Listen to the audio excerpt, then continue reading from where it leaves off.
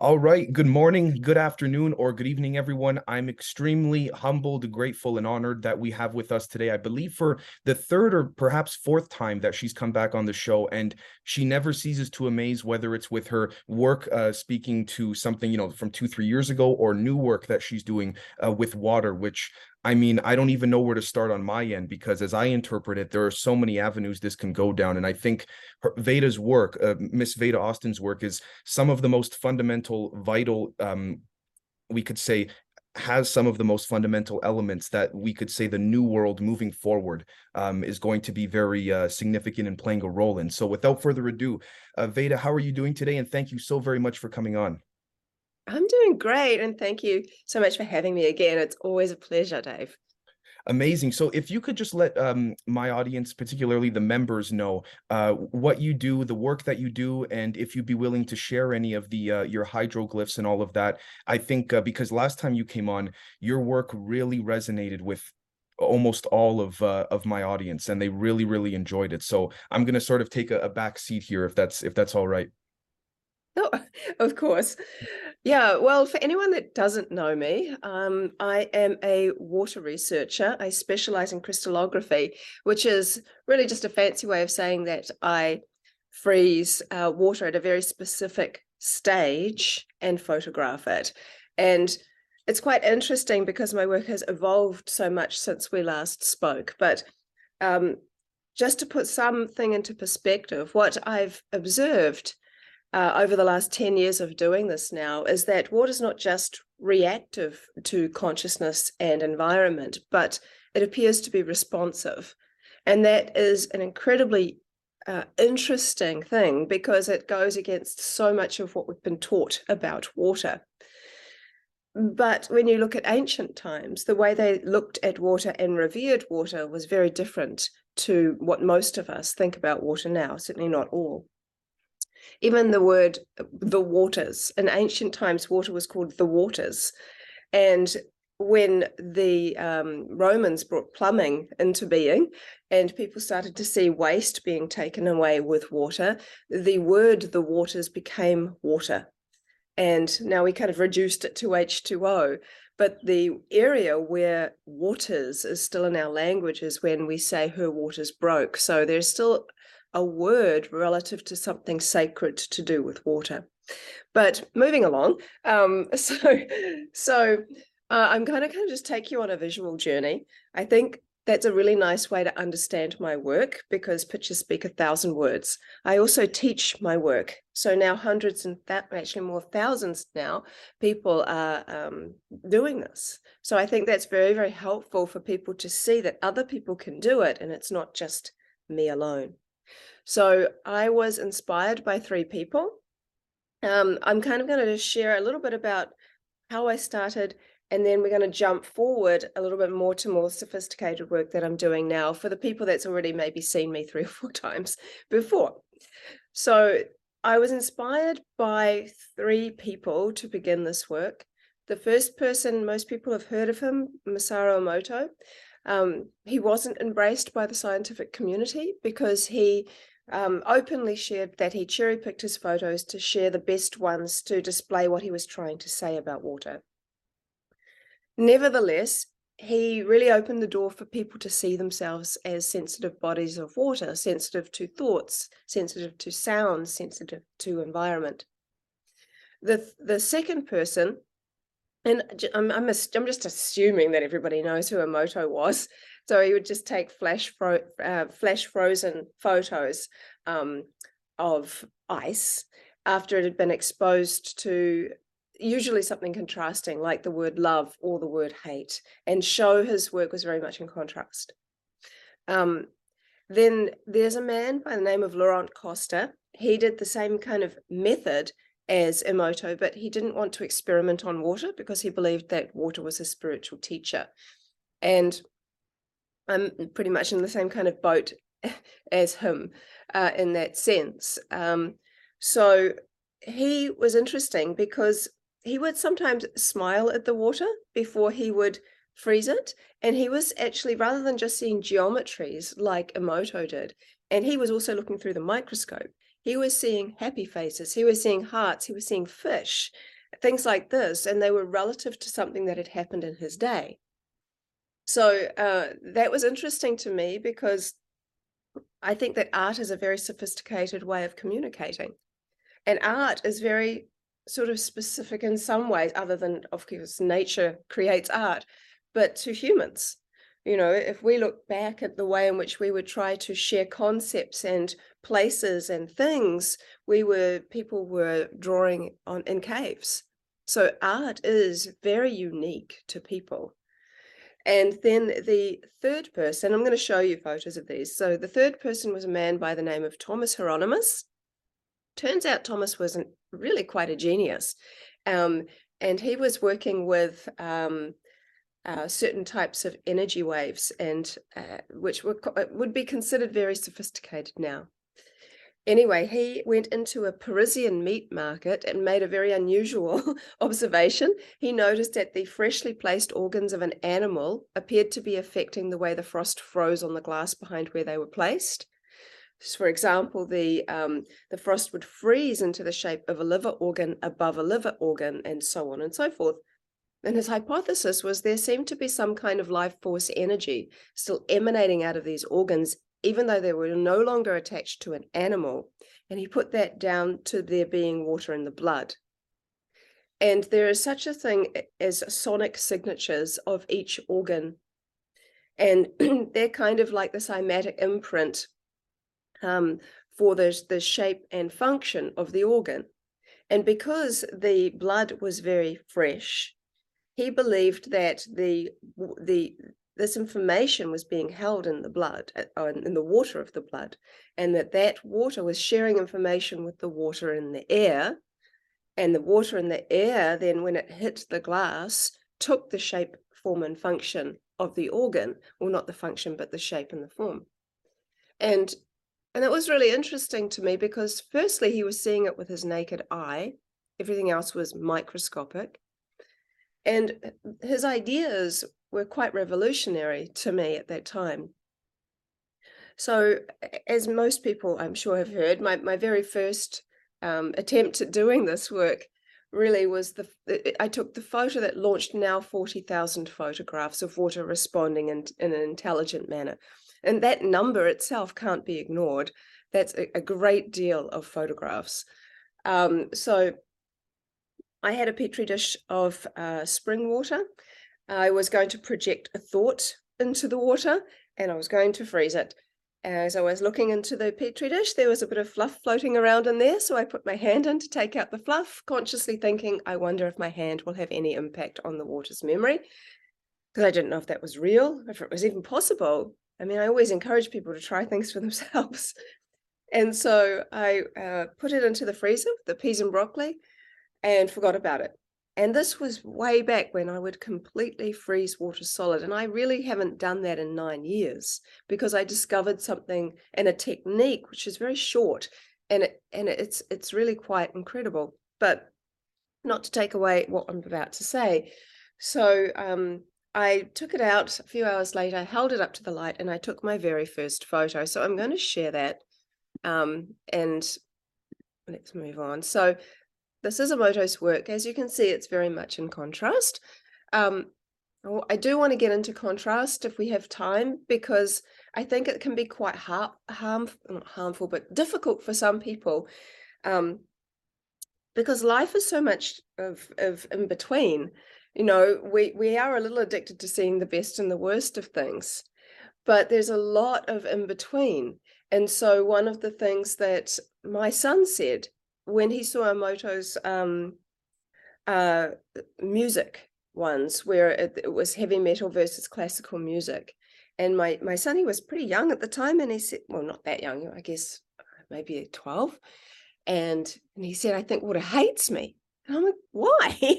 And he said, because I don't want to listen to classical music, and I don't really like heavy metal. I like Tupac, and he swears, and it suggests in Emoto's work that water doesn't like swearing, and so therefore water hates me, and it's ruining all my water molecules. And I was like, oh my goodness, no.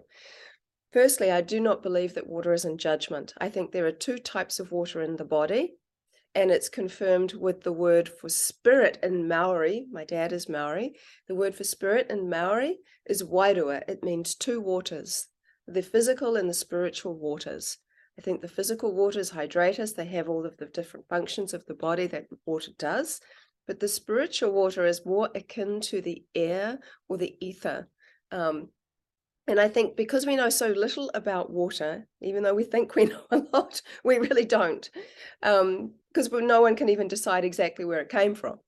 Whether it came from outer space, from meteorites or asteroids, or whether it came from the primary water size held within the ringwoodite of the Earth's mantle. Either way, there hasn't been a conclusive suggestion of exactly where water is seeded from. So I think that that's quite interesting. But so I started doing a lot of different genres of music, exposing water to lots of genres of music. And water, I found, was not judging. It seems to like to pick up on words.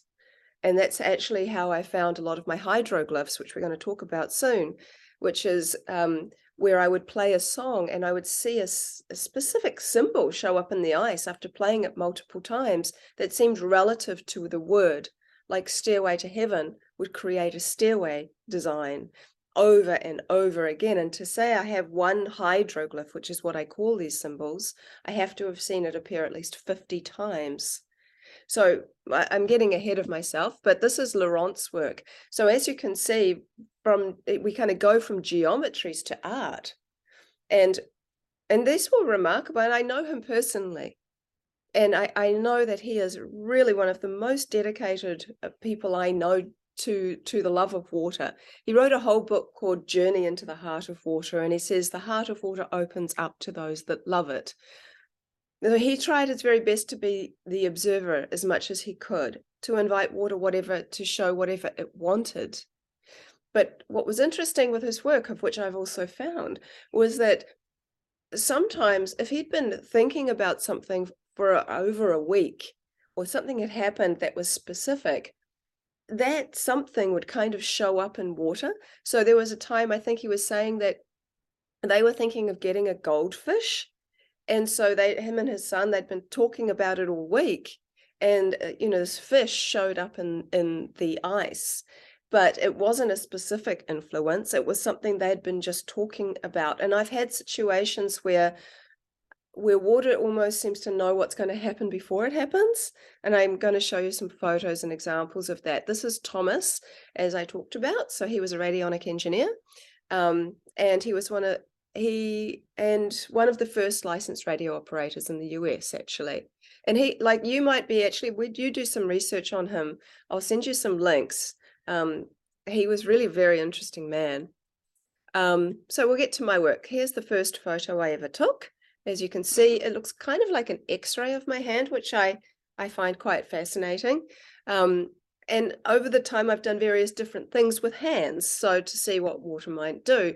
So I think I've got some photos of those to show coming up. But here we have something that I did with seawater. So after seeing the hand, I went to the ocean because I thought if any water is going to be naturally informed, it would be the sea. So I froze a thin layer of seawater, then nervously sitting outside the freezer to see if I would see anything relative to the ocean. And you can see here the fish and the eye and the gill and the fins and the tail. And seawater, as opposed to salt water, freezes quite differently. Seawater has a lot of other components in it, and I had collected it from quite close in to the beach. So it kind of feathers when it's completely frozen, and it freezes quite differently than fresh water. Now, I changed my technique about a year into doing this work, and I look back at my work now and I'm absolutely amazed that I got the kind of work that I did, like to see the hand, to see the fish, to see the other pictures that I took.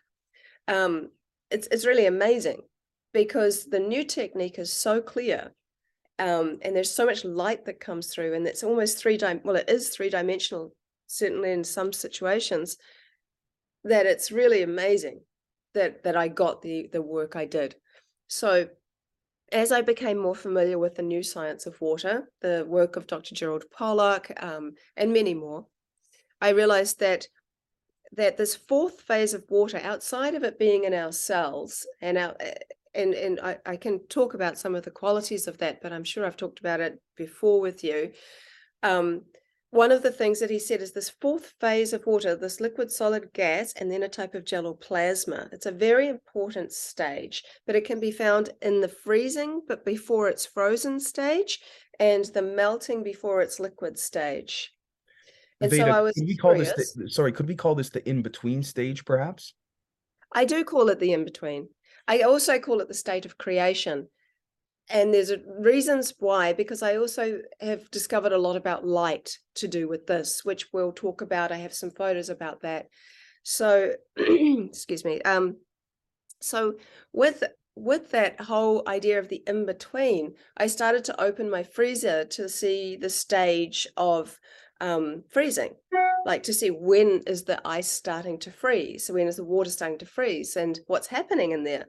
After about 5 minutes, I noticed there was a liquid on top and an ice underneath. Oh, sorry, these are just more photos for you to see while I'm talking. And so this kind of idea that there seems to be 2 stages of liquid in here, of water. Sorry. So there was this liquid and then there was this ice. So I took the dish out, I tipped the liquid away, and I saw the crystallography, and it was so clear. And it was so incredibly three-dimensional. And I realized that over the course of time, I've realized that there are 3 stages of freezing. And the first freeze is the freeze that we want to get it at. So these are just some more examples of different kind of expressions of water identifying my hand. But you know what's interesting is that they don't look like X-rays, really. They look different. So we're seeing an artistic expression in every dish. So my freezing technique looks like this. When you look in the freezer, there's liquid and there's ice. So we want to tip the liquid away. These are the 3 stages of freezing that I mentioned. So this is when there's liquid and ice. This is an interesting one. This is when water's created like an ice sandwich, and in between there is liquid. And then when you see all these kind of bubbles, then you see that it's over frozen and it's a solid. And there's not nearly as much clarity as there is here. So it's they're very different stages. And if you look more deeper and quite philosophically, you can almost akin them to the ice that forms here has virtually no solids at all. It's in its purest state. So it's almost like an energy or a spirit. Here you might say it's the in-between. It's more like maybe blood. And this would be more like the skin. So you've kind of put them all together. You've kind of got, an embodiment.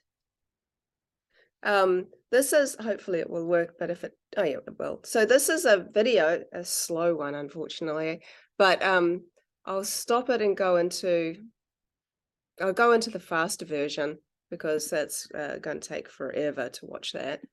Okay, let's watch this one.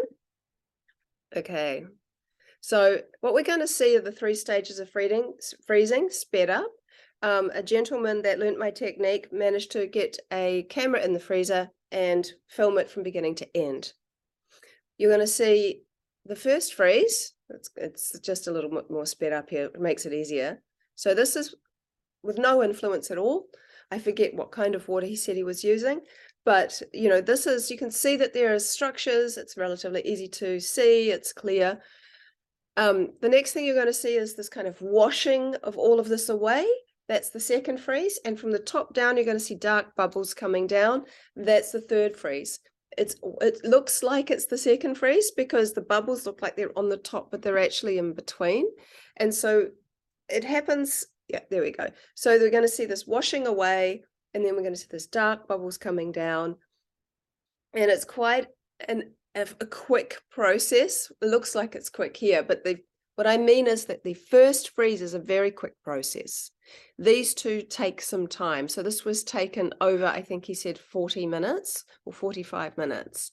And so when you see the difference between this and this, you can understand the reasons why I really like using the technique, because there is so much clarity that comes from that. So I'll go back to this one and share this. Okay, we'll move on from there. These are the 4 main signature patterns that I've discovered in water. I can zoom in a little bit for you. So a signature pattern is a common pattern that I've identified because I have used and looked at so many different types of waters. But this is the signature pattern of spring water, or water that's come from a very deep aquifer, frozen within half an hour. Now, the time frame of freezing can make a difference, because water, there's these, I call them star fern hexagons, because that's kind of what they look like. And we're going to talk about the hexagon very soon, because it really is the original blueprint structure of water. This is the signature pattern of rain. It looks like a fanning pattern with a curve. This is the signature pattern of water that's gone through a filter. So a lot of water has gone through filters. It has to, legally, to even get to our taps, it has to have come through some kind of filter. So we see the filter glyph or the filtered pattern quite often, especially with people that actually have RO or various different like Berkeys and things like that. But it's any kind of filter, even a carbon filter. You can sometimes see these filtered patterns.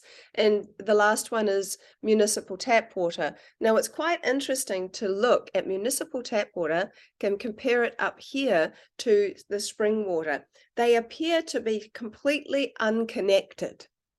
But if you look at how the hexagon degrades, it degrades in 2 ways. So it starts with this very tightly packed, tightly formed star. The star begins to open up further and further and further, and it ends up becoming like this little hexagon shape with none of the fancy ferns. Well, I don't have the picture, but eventually this shape turns into a dot, much like that, like a little one of these little dots here. Now, the other way that it changes and degrades is that this fern will actually come away. And then that fern will start to degrade. It will end up looking like grasses, and then it'll end up looking like kind of a line. Well, this pattern ends up being a line. So what you're left with is lines and dots. Those are lines and dots in the municipal tap water. So what we see for all different kinds of waters tend to come from the hexagon, variations of it. You know, you see these lines here, you can see the only one that's like really quite different are these compacted lines that come together like that. But it's other than that, you can see variations of the hexagon, and even lines, you know, you still see lines in water. You know, it can do that. But it's quite interesting because this gentleman gave me 2 versions of his spring water. One he'd filtered and one he was raw. And he knows that I like the raw one best, but he kind of didn't really think I'd be able to tell the difference.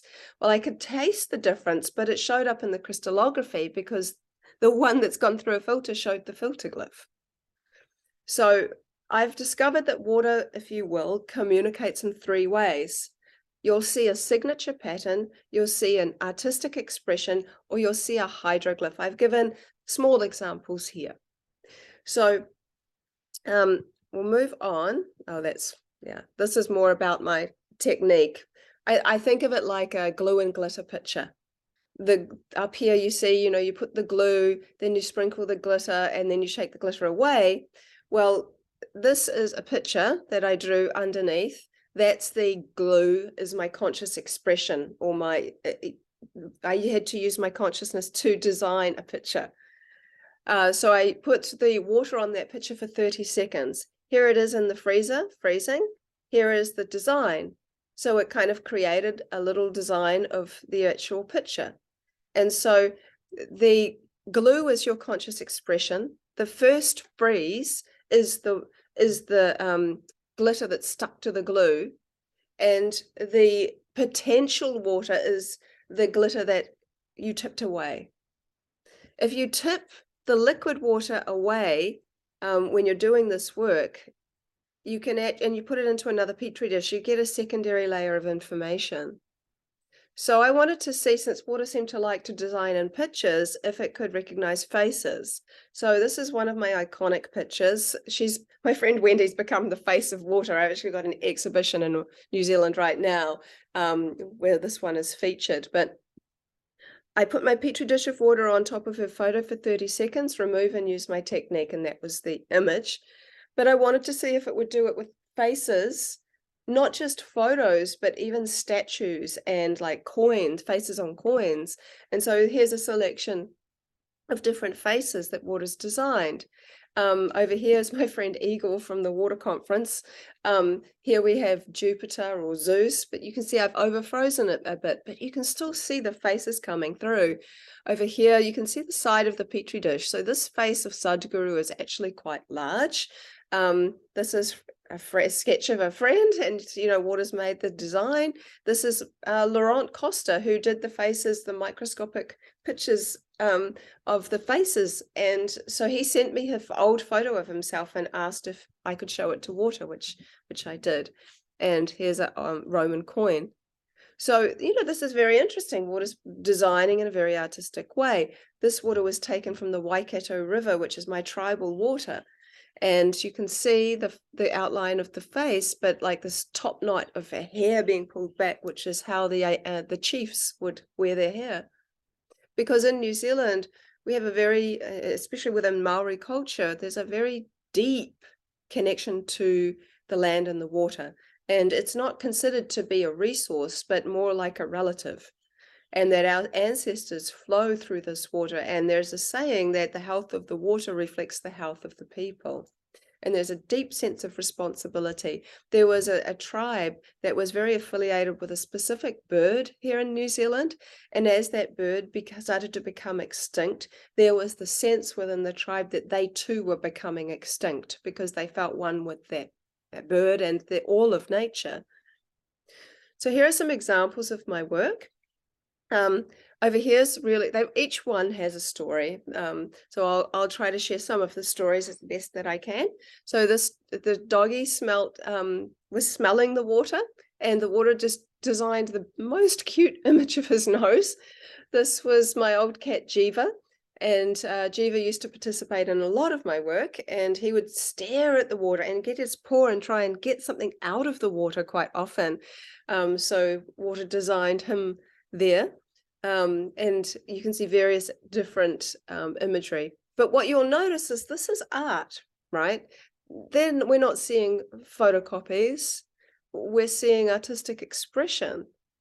And then each style is slightly different. It's quite interesting because you start recognizing water styles over all of this time.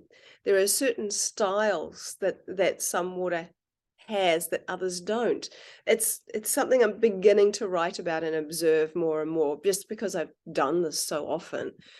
So as you'll notice, there'll be lots of different colors quite often coming through my work. It's because the ice is literally only a couple of millimeters thick, so it allows for light to come through.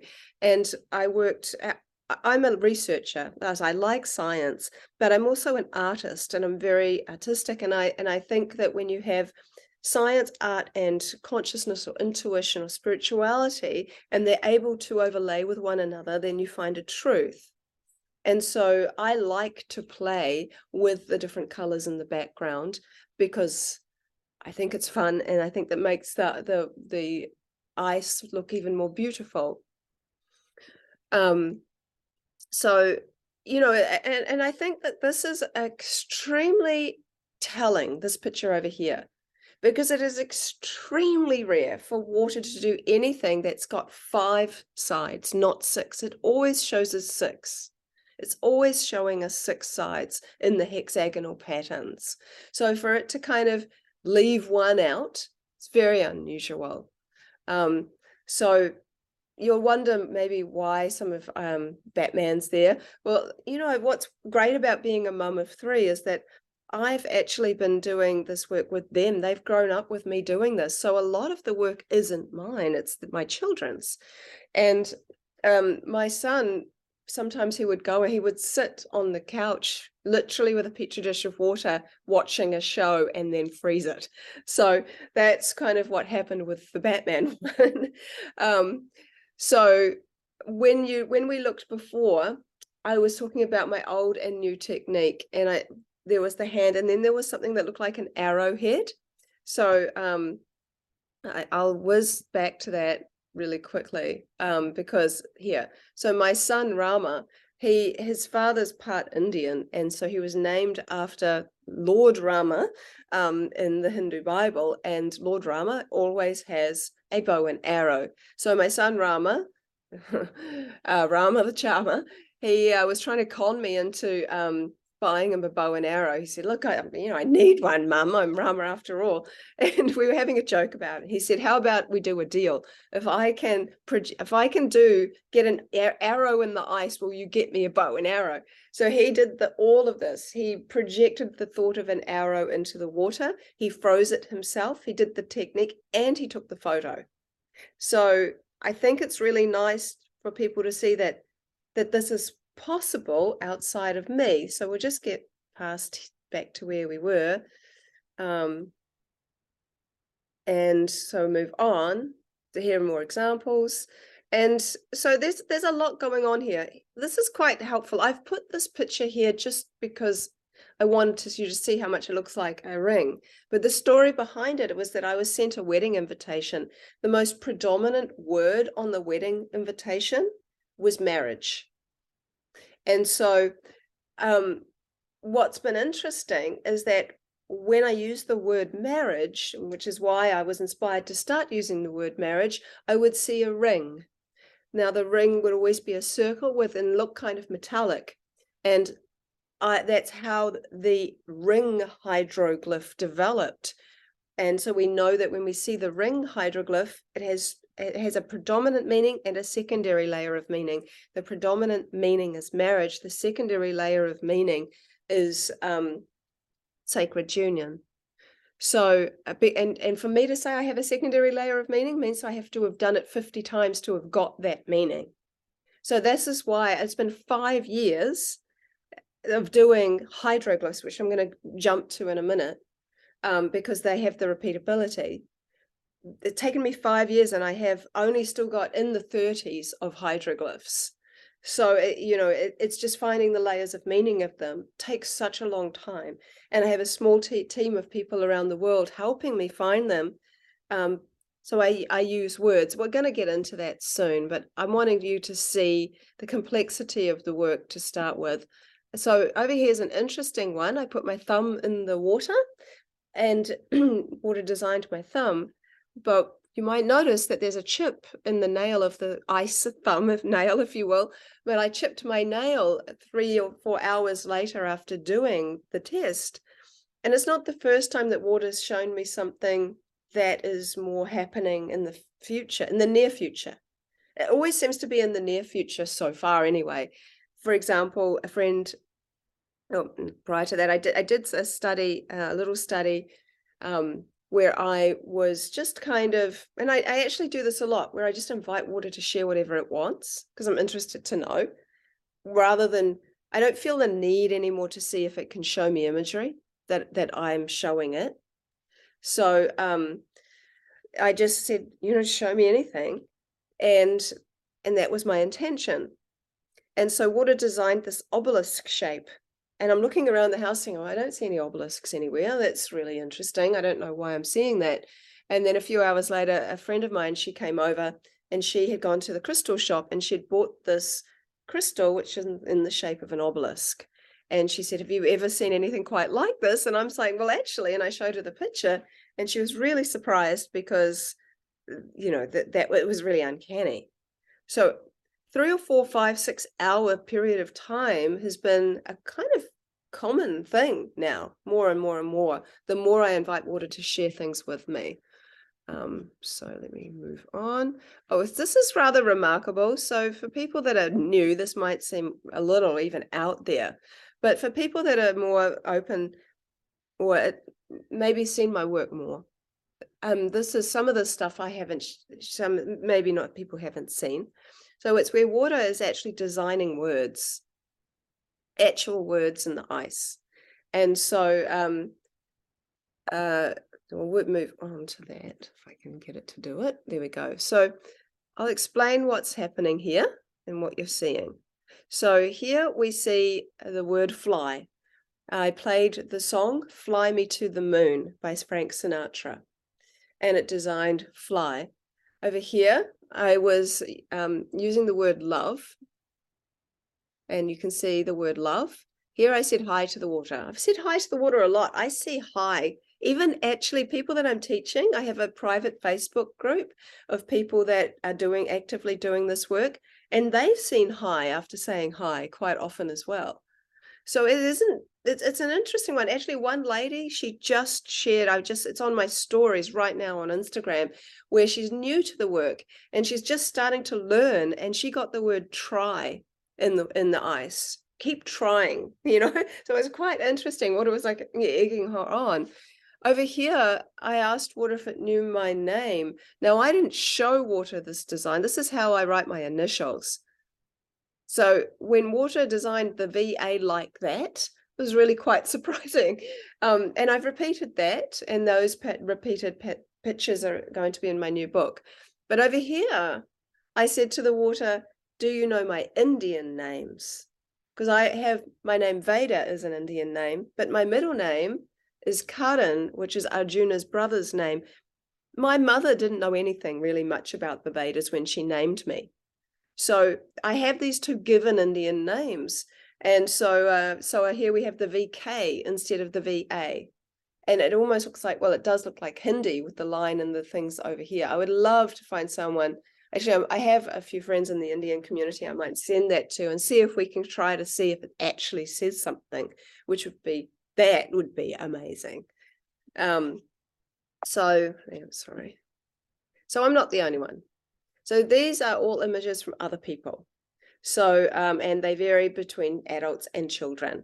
Now, this little boy was really obsessed with tarantulas. So he used this picture of a tarantula, and he got his own little tarantula picture. This child was doing a study on big cats, and so used this photo as the influence. This one was an interesting one because the little girl, she had a pet mouse, and the pet mouse had some water to drink, and so she used some of the mouse's water, and it designed the mouse. This was from a lady, Laura, who works at Dr. Pollock's lab, actually, and she's frozen this one solid. You know, she knew about me when this first began, but she still got imagery because she put it beside a bowl of apples. And so it designed the clear apple, and you can see how large it is. The images vary from very large to kind of smaller. So they do vary in size. Why would anybody want to do anything about nail clippers? Well, this is from my friend John.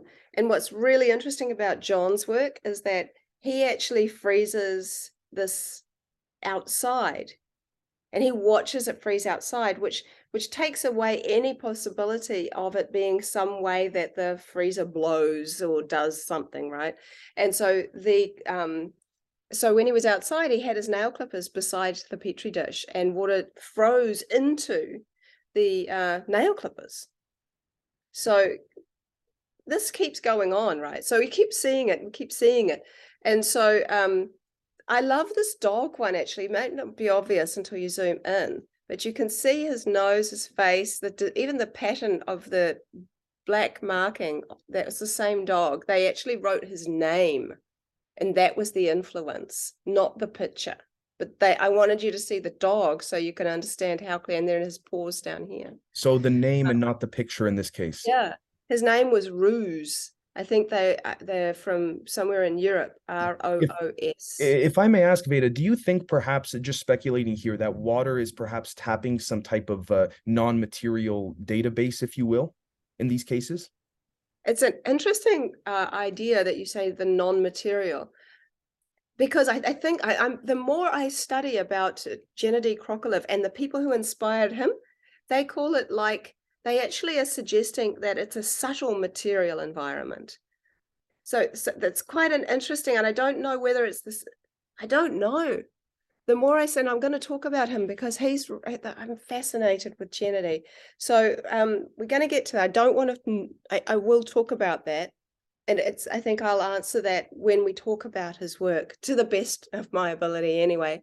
So the significance of light. So I was the last speaker at the annual water conference last year in Germany that Dr. Jerry Pollack puts on. And he put me at the end at the conference, at the, what's it called, at the banquet. And so I was talking to a bunch of scientists and physicists and, biologists and doctors about something that came from an Indigenous person. And yet this made so many aha moments for a lot of people.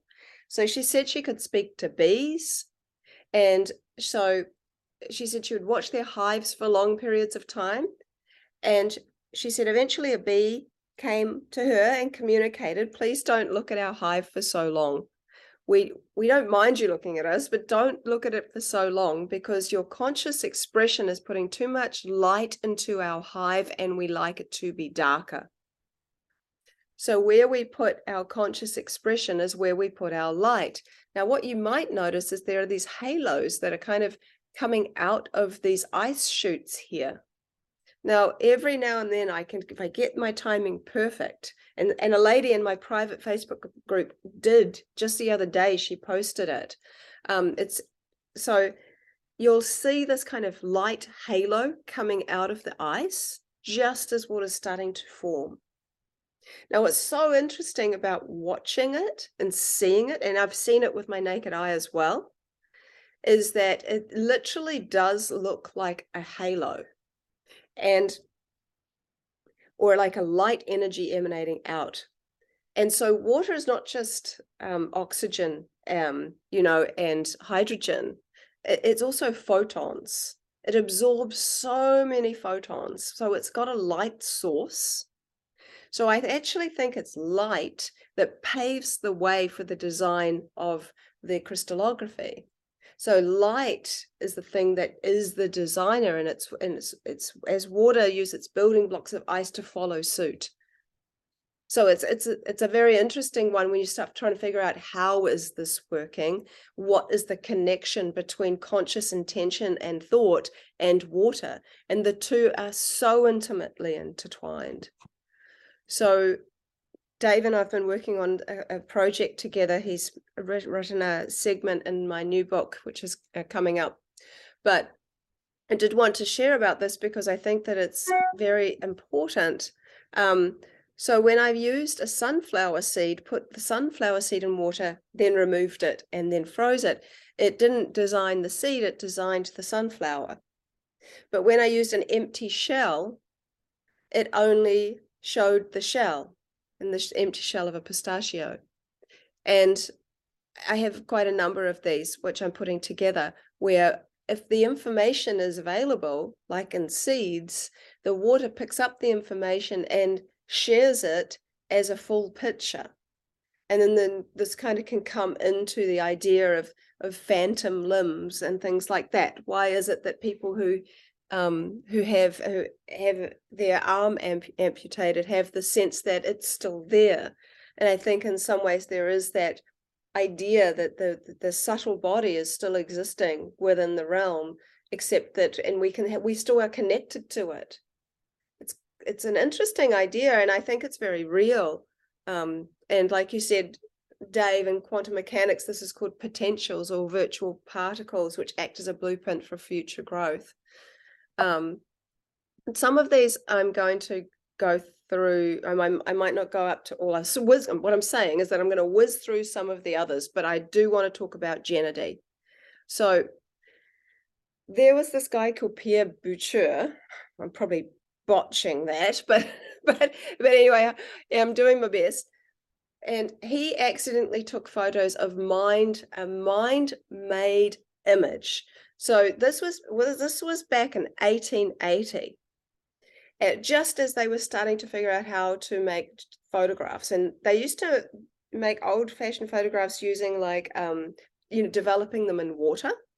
And here's what's really interesting about this is that he had a rip-roaring hell of a night partying. I guess he might have done, I don't know what he'd done, and he had been having some really terrible nightmares, and he was just feeling horrible. And he had to wake up early in the morning because he would take portraits of people. And so he was going to his lab to develop these photos. And so he was feeling really horrible, and he had this kind of noise in his head. And it's always in a dark room where you develop these photos. And so he started having a bit of a hallucination, and he started to see the kind of personal creature that was in his nightmare. And he started to have like a vision and seeing this person or this creature. And at the same time he's having this sort of vision, which is very scary, he was also developing the photo. And rather than the photo develop into the picture of the person, of his client, it developed into the creature he was seeing. And so this was like pretty scary stuff. And what's really interesting, I'm so grateful. I recently just did an in-person talk in New Zealand with a bunch of locals, and right around the corner there is a Russian woman, and she was able to come over yesterday and translate a whole heap of really impossible hard to find stuff about not only Gennady, but who I'm going to talk about in a minute, but about this Russian physicist and his discoveries, and why he hypothesized that the retina of the eye could be photographed to be able to see imagery. Because when we went through this issue, this magazine, this man Surlatov, he had written a paper called "See the Other Way Around." And it can also mean like an upside down way of thinking. So he hypothesized that visual hallucinations could be photographed.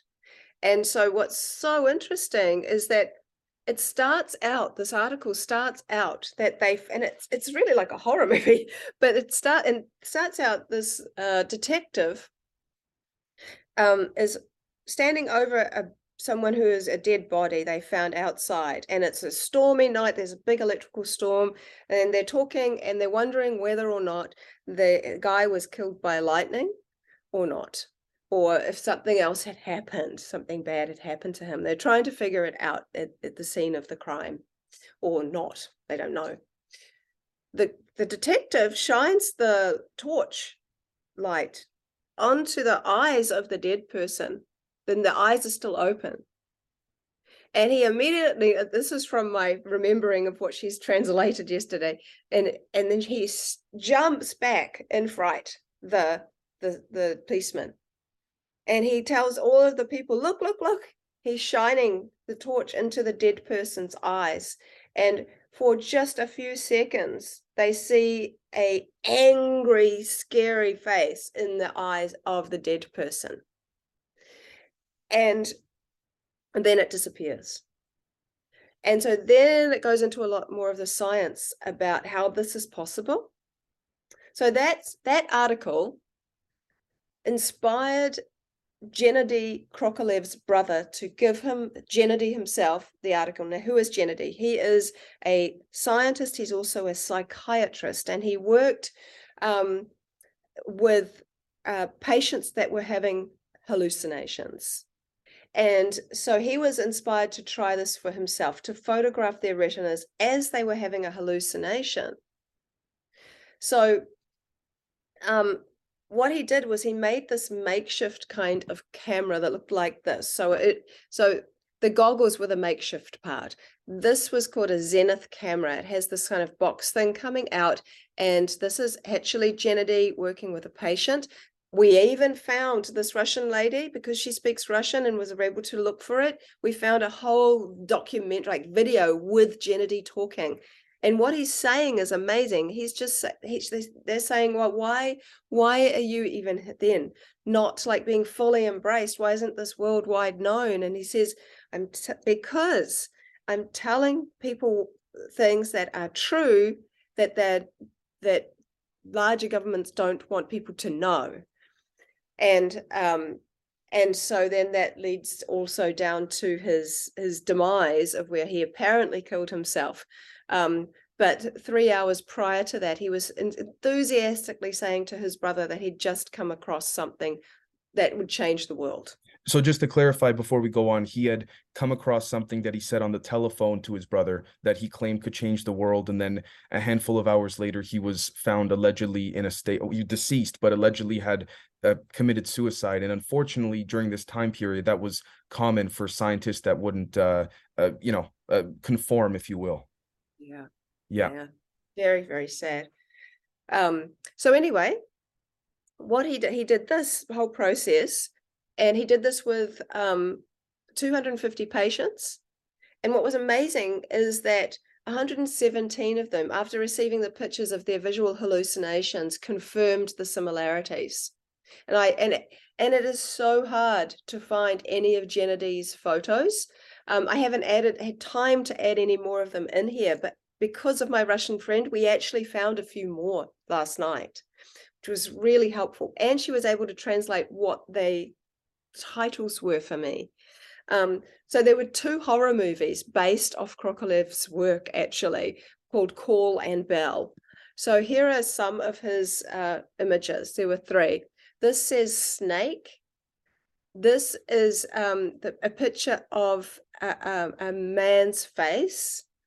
And this is antlers. I thought it was a tree, but it says it's antlers.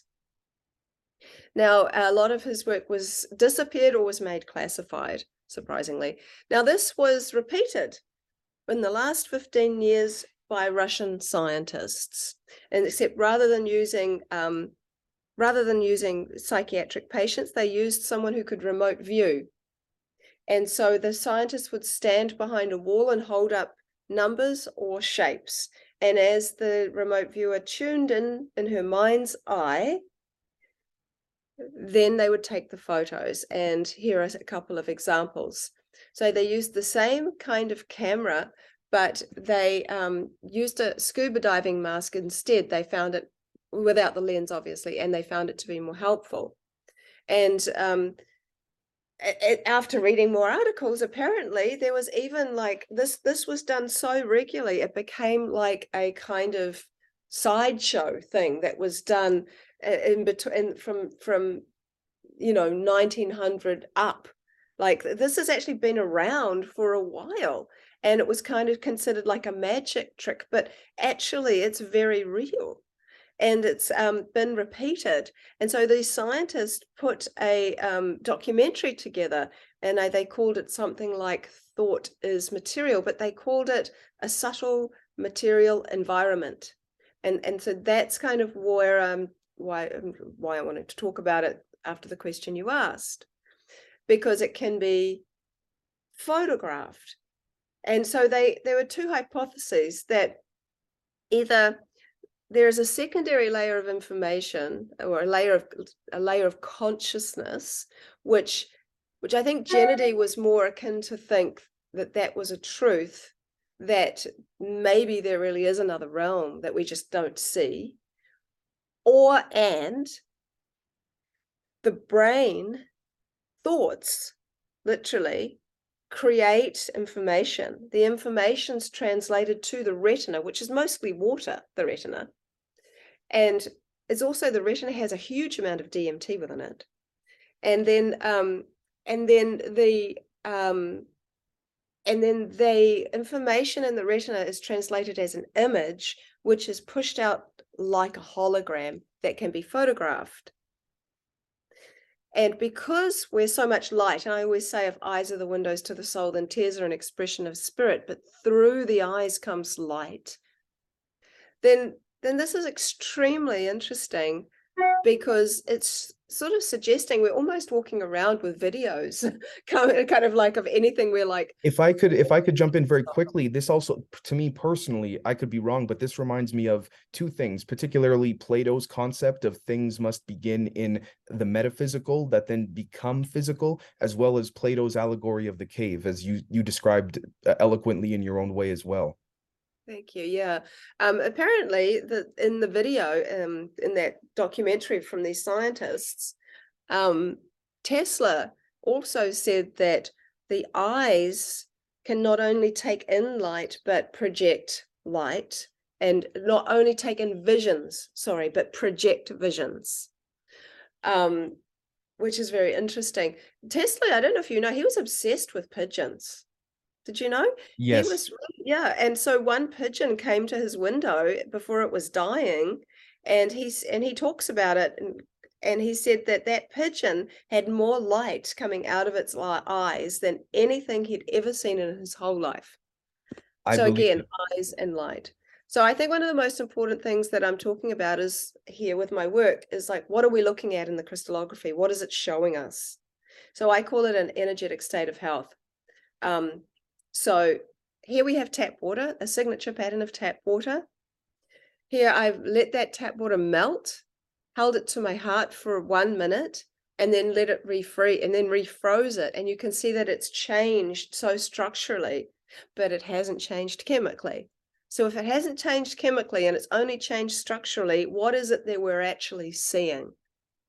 And I think what we're seeing is an energetic state of health, which is very akin to a human emotion. So here are some examples of tap water where I have let it melt and then given it love and gratitude by either holding it to my heart or projecting it. And you can see how it's changed significantly. So again, more tap water that has changed by various influences. The left one too, from a singing bowl, the other one's from filtering water through silk. Now I'm going to fast forward some of these because really because I want to get to hydroglyphs and I know we have limited time and I can literally speak for 12 hours solid. You've seen me do it, Dave. You know I can do it. So I won't do that. I have, yes, and it's never a dull moment, by the way. Yes. Thanks. But I do like these two. So what happens if I'm angry? Rather than, the water doesn't work in the vibration of anger and frustration. It thickens actually and kind of becomes more compact and darkens. If I'm sad, these were not done because I was projecting a feeling of sad. I was doing crystallography and genuinely sad. Both times water's designed sad faces. So I often feel like I'm, working with somebody who actually sees me. Kind of feels like that. So this is about bodily fluids. I'm going to kind of whiz through this a bit because I want to get to hydroglyphs, but saliva is a really interesting one.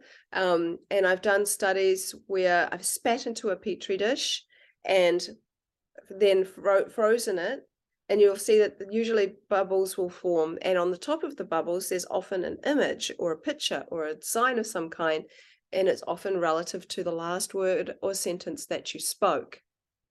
So for example, here's a stamped number 8, and I was talking about the number 8 before I spat into a dish, and this really brings us into this idea of blessing or being grateful for what we eat or drink before we eat or drink it. A woman can tell us she's fertile by spitting onto a glass, a glass slide, letting that saliva freeze, and then using a magnifying glass and seeing whether or not there's this ferning or not, and that can tell if she's fertile or not. It's been around a long, long, long time, this ovulation predicting way. And so urine, it's a bit fun, but urine can tell us a lot about ourselves. It's been through our body. So, here we have urine from someone who had a thyroid issue. And then after IV ozone, you can see it started to come back alive. This is a stressed person. This is an hour after meditation. This is a dehydrated person after the same person's had some really good quality water.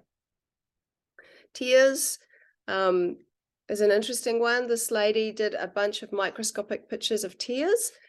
These are all emotional tears. These are chemical tears. They're quite different. Same here. When I've used cut onions and had chemical tears, water showed my iris, but other emotional tears show very different patterns. So I think that's quite interesting. Now so we might whiz through some of these. This is cool. Well, this is a cool picture, right? I know it's a breast, but I asked water, I just used the word milk, but rather than show me like a cow something, it showed a human. Incredible. This That's is incredible. this is breast milk. This is really beautiful, and it looks a lot like egg albumin. So this is about wairua. The wairua means spirit, the two waters, the spiritual and the physical. I think of them like the participant and the observer. So I think the spiritual aspect of water is more the observer. That's more like distilled water. It doesn't have the minerals and salts in it. So it's really only watching rather than participating, which is why I don't see as much imagery in distilled water. The water from a spring has a lot of dissolved minerals in it, for example. So it has both. It's able, like us, we can observe ourselves and we can also store and hold memories and participate. So that's interesting. So I think I've talked about my mum and things like that before. So this was me and my mum. My mum was just my best friend. And but she died in 1999, and I used to live in Japan, and Mum and I would write letters to each other, and at the end of every letter, Mum would make some attempt at drawing a circle, and her circles were terrible, and then she would do a little heart in the middle. And so I was missing her, and I asked Water if it could connect to my mum, and this was the photo that I got straight away, a misshapen circle with a heart in the middle. And then a year later on her birthday, I asked the same question and I got the same response. And I think that water is the bridge between realms. In fact, I think it's even the bridge. You know, you talk about the veil. There's this idea of a misty veil. Well, mist is water too. There are so many different layers to water. When we have identified 4 different stages, but within those 4 stages, there's over 300 different types of ice. Each type of ice has its own subtlety. So I think the stage of water in the air is a very interesting one. I think that there's a lot more to learn yet. If I may say as well, interaction with not only air, but a combination with certain plasmas as well, I find very, very interesting. There's a New Zealand guy that wrote a book all about plasma and being like what everything is made of. I can't remember what the book was called. Someone just recommended it to me. And so I think that that's an interesting idea. It certainly doesn't surprise me. It makes me think of what you've been discussing here, that third or fourth phase, if you will, plasma being perhaps a facilitator or window between the material and non-material. Just a theory. Yeah, no, I think it is. I like this because there was a Instagram reel going around, and this is what it said. I'm not suggesting that water is God, but I'm suggesting that the idea is really interesting, you know. So I'm interested in a lot of different ideas. So the reel says, well, that would mean that God is in us and all around us, above us and below us. It would explain why a woman's water breaks when we're born and why some religions observe the ritual of baptism. If water was God, then that would mean that God has no gender. God takes the shape of the container God appears in, which would explain why we have so many different belief systems. It would mean that all bodies of water were holy, that a thunderstorm is a church without walls, that when the rain falls, it's an act of God's death giving life, and when it evaporates again, it's the day of resurrection. So I think that is a really interesting idea. Let's go on. Transference. Well, I'm sure that you've heard of Luc. I know you have, Dave, but of Luc Montagnier and his DNA teleportation, where he had a vial of what is this, a test tube of DNA, and then another one with nothing in it. They were left side by side, exposed to a low hertz frequency of 7, and also ambient light. The next day, what he found was there were DNA strands in the empty water. And if I'm That not mistaken, the scientific community freaked out, not because he was wrong, but because they didn't know what to do with his results. absolutely. Yeah. And poor Luke, I mean, he is a very serious scientist, won a Nobel Peace Prize for discovering AIDS. And like, I actually met him in 2019, and he is very serious into this. And I think that that's one of the hard parts for a lot of the scientific community that are interested in studying water. They have such a hard time because a lot of the mainstream science, they just don't want to touch it. They don't like it because a lot of it seems quite magical or quite far out. Right. But I think that actually, I know a lot of them, and Right. these people are so serious and so methodical in what they do. If I, Um, if I may say very quickly, the only certain cases I've seen, whether it's with water or in other fields of science, where there was some validity in the past decades of any of this coming to light, say certain articles would be written, and at most, unfortunately, mainstream science would just say, well, the results are inconclusive. And I find that, respectfully, I find that appalling, because if it's been repeated and repeatable, how could one say it's inconclusive? It doesn't, anyways. I know. um, so I don't know how many women are watching, but a lot of the events I've spoken at, women can usually attest to the fact that if they're hanging out together or living together for periods of time, their menstrual cycles will sync. And this also happens with rats and hamsters and chimpanzees and golden tamarins. So this is a sign that our waters are communicating with each other. And there are millions of women over centuries that talk about this, but science still thinks there's not enough evidence to support it. This is molding to consciousness. I think it's an extremely interesting aspect whereby I go into schools and I teach a mix of art and water science, and to young children around between the ages of 8 and 12. And it was interesting because I give each child a paper cup of water, which they sip from to inform the water, and then they project a thought of that water and write what they're thinking about on the cup along with their name. And then I take it all home, and then normally I would just do the crystallography and give the pictures back to the children. But the next day, my daughter was sick with a cold, and she stayed home for a couple of days. And it was a week before I got back to doing all the freezing samples. But there were 3 samples, one including my daughter's, that had mold growing on the surface of the water. But what was really amazing was that the mold had actually taken the shape of the child's thought. So this is my daughter's one. She had projected the thought of a happy face. The second one, the child had projected the thought of a dragon. And the other one that I can't find, it was the thought of a hippo, I think, and it looked like a hippo. But, this is really interesting because after speaking to the teacher, I discovered that the other 2 children, the ones that the mold had grown on their sample, they'd also been absent from school because they'd been sick as well. And the 3 children had all been sick with the same thing. So the mold had only grown in the samples of the sick children, even though they seemed well on the day of the project and only showed symptoms the next day. So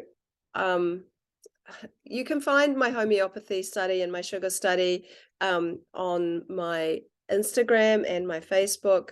So this is my study on egg white. I think it's nice, but I don't know if I'll just whiz through it, and then we'll look at hydroglyphs, and then we'll end because I know you've got to go, I got to go. So I've discovered, and I believe that I'm the first person actually that's discovered it, because I've been teaching some scientific communities about this. So it's really raining and it's quite stormy in New Zealand.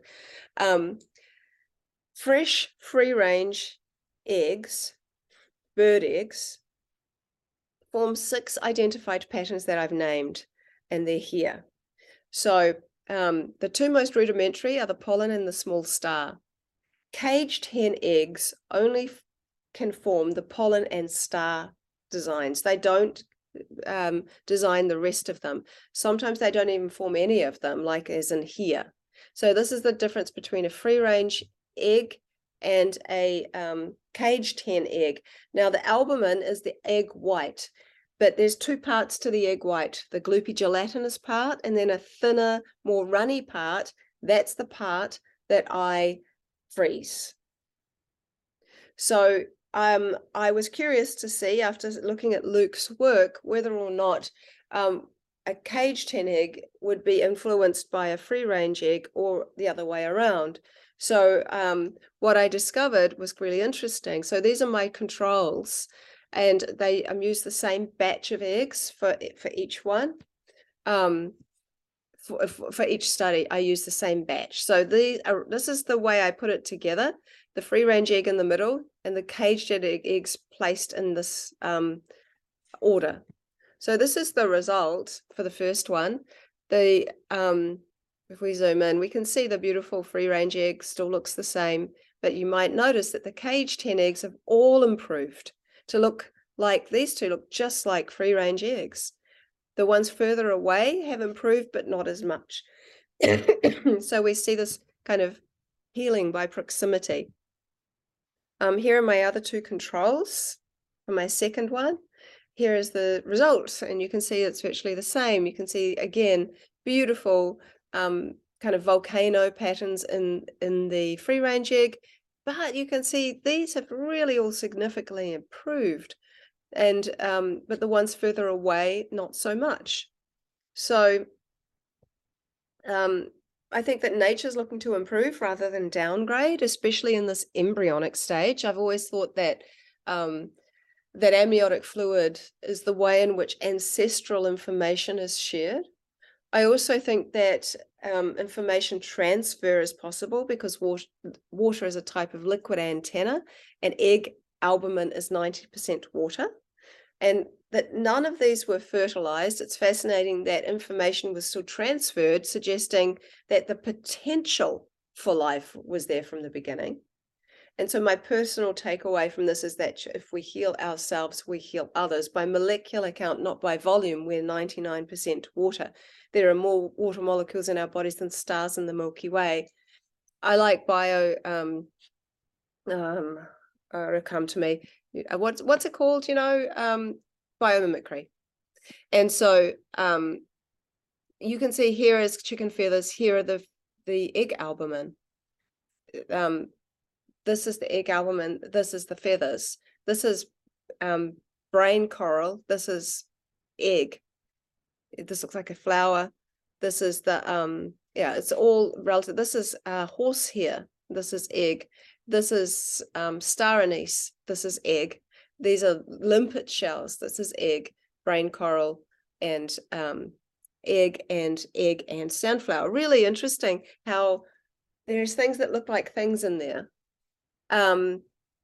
This was a fascinating study. We don't really have time to get into it, but basically this guy did an experiment where he used chickens, got the chickens to bond with this robot that was able to kind of move around and with a little pencil at the bottom, and it just randomly moved. And so it would randomly move over this piece of paper like this, but when it bonded with the chickens' love literally pulled it to the end where the chickens were. So wherever the chickens were, the robot would stay near the chickens. When they introduced rabbits and the rabbits were scared of the robot did random things again. When they put a light on top of the robot and the rabbits wanted to see the light in the dark, they literally pulled the robot towards them. This is where I've seen that if you put tap water, you put it next to spring water overnight, the tap water improves and even the spring water improves. Hydroglyphs. Okay, so I think of hydroglyphs as a 3D emotional language. The picture you see here is the hydroglyph for the energy of the word creation. It also has a secondary layer of meaning of fire. Now, I've talked about how I get these, so I use words, and a lot of them stemmed from songs. So I've talked about how I originally found the first hydroglyph by repeating the song Stairway to Heaven, and then thinking, I wonder if it means stairway, because I kept seeing these stairways, and then writing the word stairway, and then putting my dish of water on top of the word, removing it, freezing it, using my technique, and seeing the stairway. And I did it over a period of months, and I would always see the stairway, and I saw it over 50 times. And then I thought, well, what do you do with a stairway that's relative to the song? And so I write the words climb up, and I got the stairway. Now, when I wrote the words climb down, it didn't work. So it was kind of interesting. Down here, we discovered the ring glyph, and I've talked about that. I also discovered the ring glyph not only by the wedding invitation to understand that it meant marriage, but also, it's quite interesting. But when I used the song by, what is her name? I'm not going to scare you with my singing. So, but she sang a song called "If You Like It, Then You Should Have Put a Ring on It," and Beyonce. And we'd always see a ring show up. So that was kind of interesting as well. But because of the wedding invitation one, I started to use the word marriage and the word sacred union. So my daughter wanted me to use the word magic. And so here's quite interesting. So we've seen, okay, we know that the word magic looks like a magic wand, but also when she drew a picture of herself holding a magic wand, you see that the water's designed her hand holding the wand. So it's interesting because this is 64 examples of what we would call the coin glyph, which has the energy of the word money and a secondary layer of meaning of the word abundance. Now, it's interesting if you think about why a coin, because we've been flicking coins into wishing wells since goodness only knows how long. When in ancient Roman and Greek times, they would put coins on the eyes of the deceased so that they could pay the ferryman to take them across the river to Hades. And once they get to Hades, there are a variety of rivers. Two of those rivers were the river of remembering and the river of forgetfulness. And so that was always interesting to me. The ones who were often more prepared would drink from the river of remembering and were often sent back to become like seers and people who were like prophets or saints and things like that, who were given gifts of being able to see the past, present, and future. But one lady said, well, why would water want to show money? Because money's the root of all evil. And I said, well, this is a language, and trade is something humans have been doing for a very, very long time. So, money can be beads, it can be shells, it can be all kinds of things. And if it's a language, we can't just pick and choose the words we like and we don't like. So I think also, for example, if I hold my glasses up and I say, these are my glasses, nobody's very interested. But if I say, this is the energy of my glasses, it brings about a different way of looking at my glasses. My glasses fit the shape of my face. They give me better vision. They have a certain energy about them because my energy is in them, because I wear them a lot. Things like this. So when we look at what is the energy of money, it invites us to know, do we know our own worth? Do we have a relationship with the energy of money? If we even think about it, is money energy that we can count? There's a lot of different ways we can look at it. Also, interestingly, the money glyph shows up when a lot in water that's been bought. So it's like water seems to know when it's been bought. So that's kind of interesting. Okay, so I just saw your little reminder there. Thank you. This is the hydroglyph for light.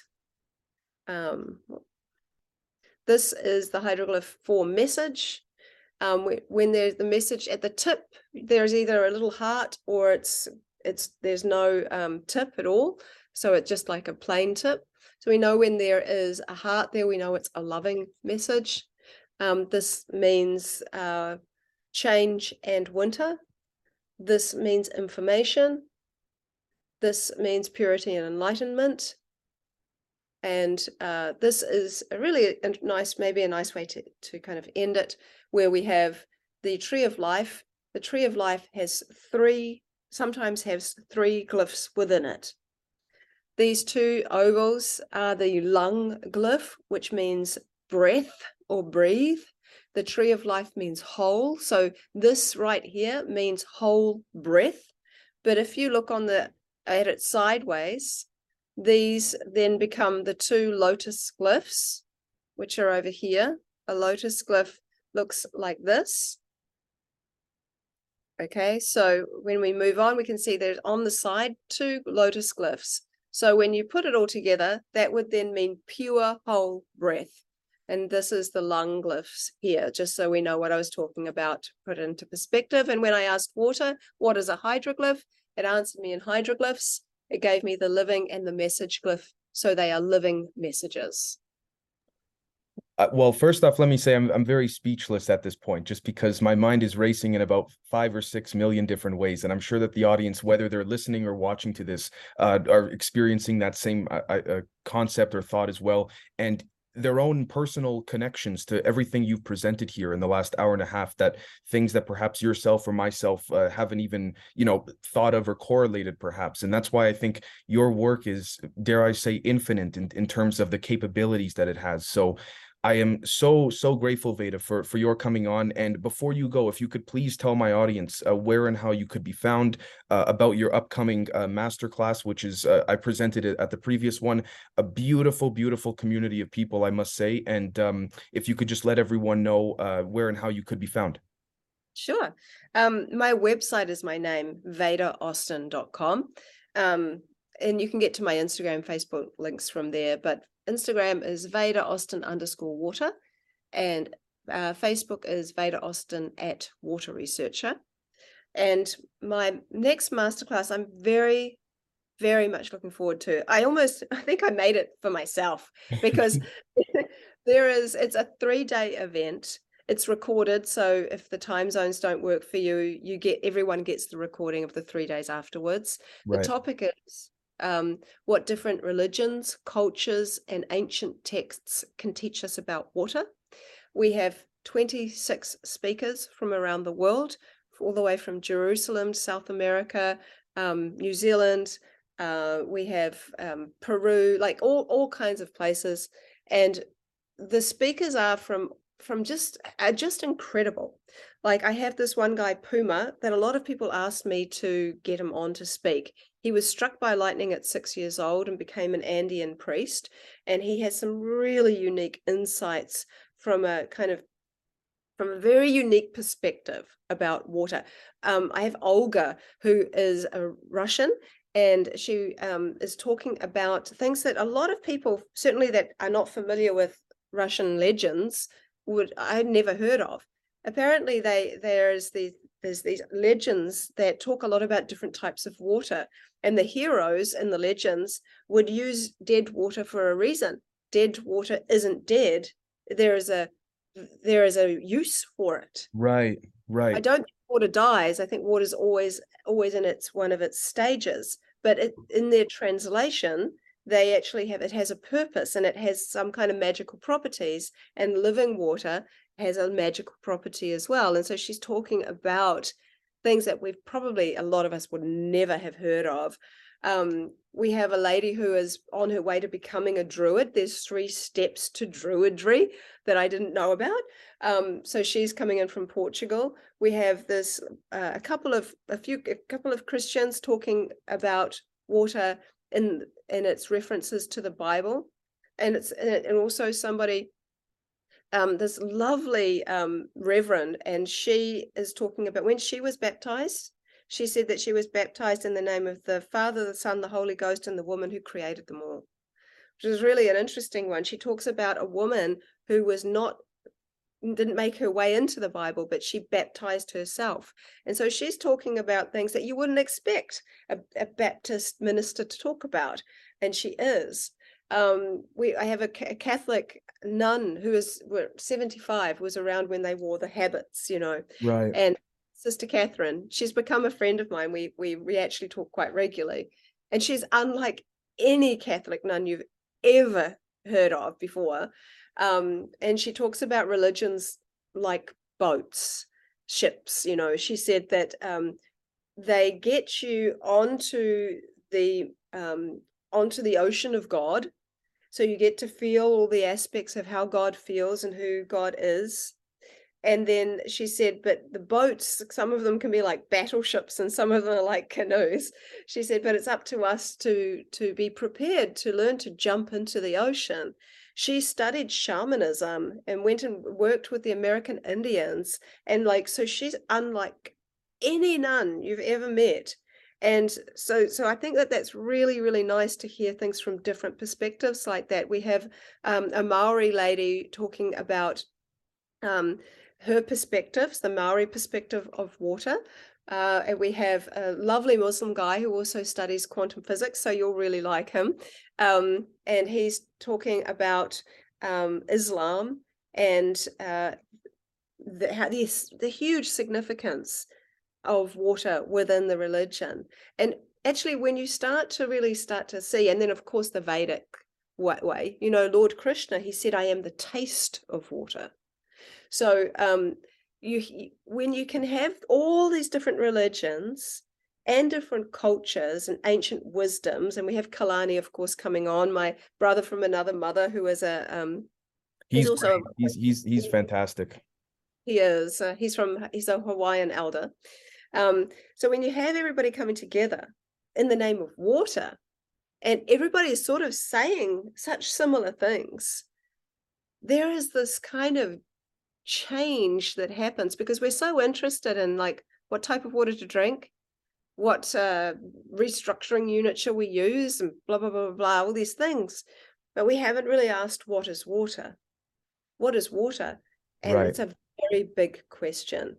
I could not agree more. I truly so much. I want to thank you so much for coming on, Veda. This has been an incredible, even for myself, because nothing that you don't tell me beforehand what we're doing. I say as always, go with what you feel is appropriate. And this has been an incredible time recording this as well. So I want to thank you very much, and I want to encourage everyone in my audience, whether members and when this goes public, to please check out Veda's masterclass, her work, and all of that. And to everyone, we will catch all of you very soon. Thank you so much. Thanks, Dave.